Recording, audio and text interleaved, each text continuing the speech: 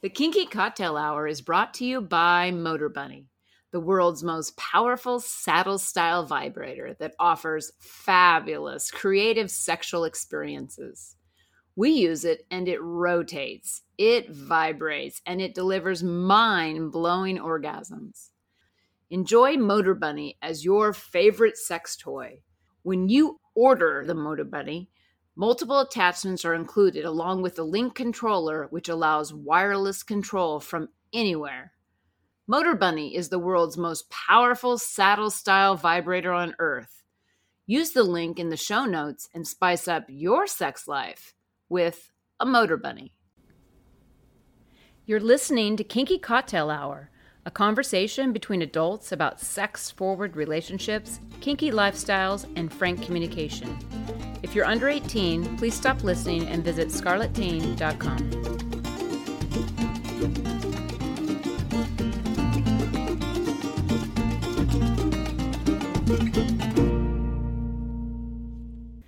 I'm Lady Petra, and my pronouns are she, hers, and we. I'm Safa Master, and my pronouns are him, his, and we. And this is Kinky Cocktail Hour. Cheers! Okay, what are we drinking today? We're having a new cocktail. Wow! It's amazing. We've had like 500 new cocktails. I know, it's crazy. This is a Galliano Old Fashioned. Wow. So it's my spin on it. It's an ounce of rye whiskey. Okay. And I use the Old Forester rye. An ounce of Galliano. And then 2 dashes of orange bitters and 2 dashes of Angostura bitters. Well, that sounds like an old-fashioned. Stirred and served with a lemon twist. You can smell the rye and the Galliano together. Yeah, can't you? Yeah, and the They lemon really too. come Like up. all those flavors, Yeah. aromas, I should say, assault the nose. Mm-hmm. Wow. Wow, that is intense. Yeah, that's intense. Strong flavors. Yeah. Well, and they say in this old fashioned, you don't have to add a sugar cube Yeah, because the Galliano's so sweet. it is. Yeah, I don't find it not sweet. It's It's sufficiently sweet. sweet. Yeah. But the mouthful, it's like a explosion of almost like citrus in your mouth. Yeah. Boom, boom, boom. Wow, it's mind blowing. I know, isn't it? Yeah. All right.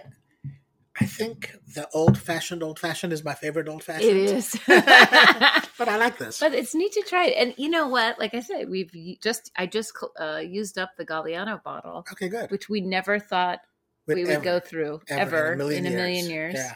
And we just did. So like we're really going through the cabinet and eliminating those one-off liqueurs. Yeah.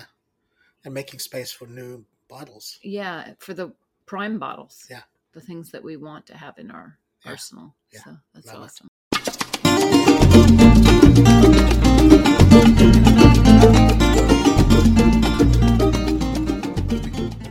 Today's conversation is brought to you by WeMinder, a behavior chart app for kinky couples like us.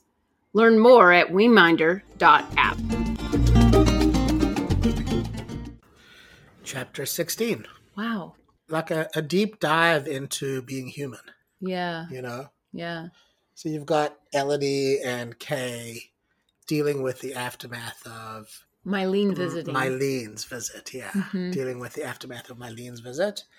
And they're sitting on the couch, and, you know, it starts off with Kay sort of feeling sort of vulnerable, Sure. you know? Sure. He has this beautiful woman that they used to have a relationship with. You can get the whole world of it, right? Yeah. And she is aware that Mylene has feelings for Elodie, the way she looks at her, and Yeah, there's chemistry. there's chemistry, Yeah. you know, so she's like feeling a little vulnerable. And then clearly Elodie's confused because she's just been confronted with Mylene, hasn't been around for years.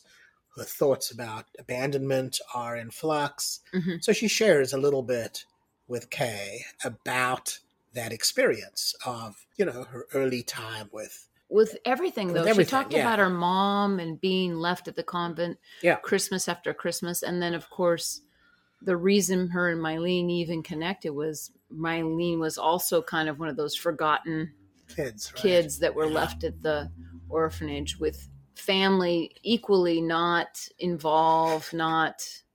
Yeah, so they had like Loving. simpatico, right? Yeah. And then they found each other, and there's just this sort of world of, you can get the world of Elodie's experience as a kid being confronted with an absence of love, like through her life, and that sense of abandonment. And the space that was filled for her with the nun and with Mylene gave her a little bit of room to be a person, but she really dwelled inside herself. She really protected herself from relationships. She even says, I can't have a relationship because I want to protect myself. It's like the obvious, right? Right. But really, all that happened was you've got Kay, who wants to get into her pants, sitting next to her on the couch, and Elodie wants to get into Kay's pants, sitting next to her on the couch, and they're not talking to each other. They're talking about their stories. Well, they're definitely talking in their head because the way the chapter's written, Kay is saying lots of things in her head without verbalizing, yet her somatic reaction to it is obvious. Lots of empathy. And the same thing with Elodie. Yeah, empathy all over the place. Yeah. But no communication. None. I like to say that people don't actually listen to each other. What they listen to are the thoughts they're having about what the other person's saying. Yes. So that's perfect example. That was a perfect example, right? Yeah. Exactly. But, the essential conflict comes down to this. You've got Kay, who's trying to be present to the notion of a no-strings relationship, but is feeling really attached to and desirous of a relationship with Elodie. And you've got Elodie, who's afraid of relationship because of her vulnerability. She said flat out she doesn't want to be hurt, right? And she is really desirous of connecting with Kay, but fearful that Kay is going to leave. So, what doesn't happen is Kay doesn't say to her, there's nowhere on earth I'd rather be than right here, which would open the door to a conversation about relationship. But she doesn't. She goes, I'm going to leave tomorrow. Well, it even has the role, I felt the energy of a dominant and submissive. Oh, I didn't get that. Eh? Because Elodie just is a dominant woman. And Kay's, when I say submissive woman, I don't mean weak, but Kay's likes to follow. She likes someone to take the lead. She likes that. And in this sharing back and forth, Elodie shares basically she thinks she's completely weak. She's a wreck. And that she thinks Kay is super courageous and super brave and has got her shit together. The way it was written, somehow, I got the sense that Kay was like kind of put back by that. Like, what? Elodie's the one that has her shit together. Elodie's the one that has all this. I'm a wreck. And so again, they're not talking to each other. There is some vulnerability to be had. They did do that a little bit. But I also don't know, because Elodie is afraid to get hurt, she's sharing that to kind of explain the circumstances. But will that scare her even more? Like, now she's said what she said. Well, like I've told you, I relate to Elodie in that world of not wanting to be in relationship because I don't want to be hurt, right? Like that's what you were dealing with. Yeah. Well, it doesn't feel good to get hurt. No, but that's what you were dealing with me. Like you were just wanting to get closer. I was like, no. Yeah. let's like hold up. Yeah. But really what it comes down to is the fear drives the conversation for Elodie. Like her story is, whoever loves me is going to leave. That's her story. Right. And so therefore I'm not going to love anybody because I don't want to get hurt. Right. Her physiology is wanting to be with Kay. She's like attracted to her. I think it's a big deal for her even to share what she shared with Kay, because it's revealing. It's revealing. It's a vulnerability level that Elodie has never. She wouldn't tell any of the women in the blue room anything of this level. No, that's it does definitely make her more. It vulnerable. Makes it more of a relationship. Yeah, there's the definitely way they're communicating, but again, they could improve. Well, they just aren't being straight with each other. Yes, they just aren't. I mean, they end up, because they're horny, they end up in bed at the end, right? They're going to have sex, but ultimately, they literally have to put aside their fear and talk to each other. Because they each want to be with each other. Well, it's interesting. Kay at the very, very end of the chapter was like, because they're touching and kissing and they're playing around. And in her mind, she's saying to herself, because the desire's so strong, she's like, forget it. I won't hurt whether I stay here another week or whatever. I want as much time as I can get with Elodie, even if it starts to fall apart, because this is an interesting exploration. And that she reminds herself really in her own mind to get her head around it. She says, oh, and no strings attached. Well, and this chapter, it kind of ends right after that. And what I was fascinated by is when we always talk about our relationship, we talk about I'm creating you, you're creating me. Well, if she goes into this next week, let's just say with the context of creating Elodie as a no strings attached, while Mylene's there, what is that saying? It's okay. You go off. She already said it. It's okay to pursue Mylene. Do you see what I'm saying? I'm not as interested. I'm creating you that I'm not as interested in you. Yeah. No, that's what I'm saying. They're not being straight with each other.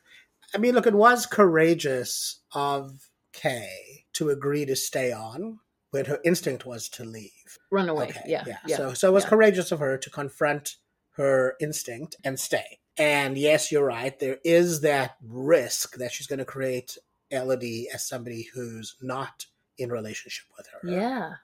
But the days will come. And I'm guessing, because I think if I remember correctly, Mylene's in a relationship with somebody in New York. I think. I can't remember. I can't remember the bathroom scene. Yeah, if we found that off. But anyway. Yeah. So I think that what has occurred is what occurs when two people who are each vulnerable in their own way and who have each dealt with a certain amount of relationship pain are trying to get into a relationship. There's a lot of baggage there, right? Yeah. And I remember, I think I told you this once before, but I remember when I was dating, having a conversation with a woman, and she goes, well, it's really just about if your demons play well with my demons. Right. And that's kind of where we're at, right? We got these two women's demons are interacting with each other. Yes. And what they have to do is put their demons aside and actually just have a conversation because they really just want to be together. Yeah. Right. Yeah. Well, we'll see what happens. Yeah. That's it for today. If you're interested in kinky relationship coaching, online domination, or if you'd like to sponsor the pod to keep it going, please visit our Patreon website at Lady Petra Playground. You can reach me via email at ladypetraplayground@gmail.com. Our music is composed and performed by Roger Ferguson, who can be found at rogerfergusonmusic.com. Till next time, cheers!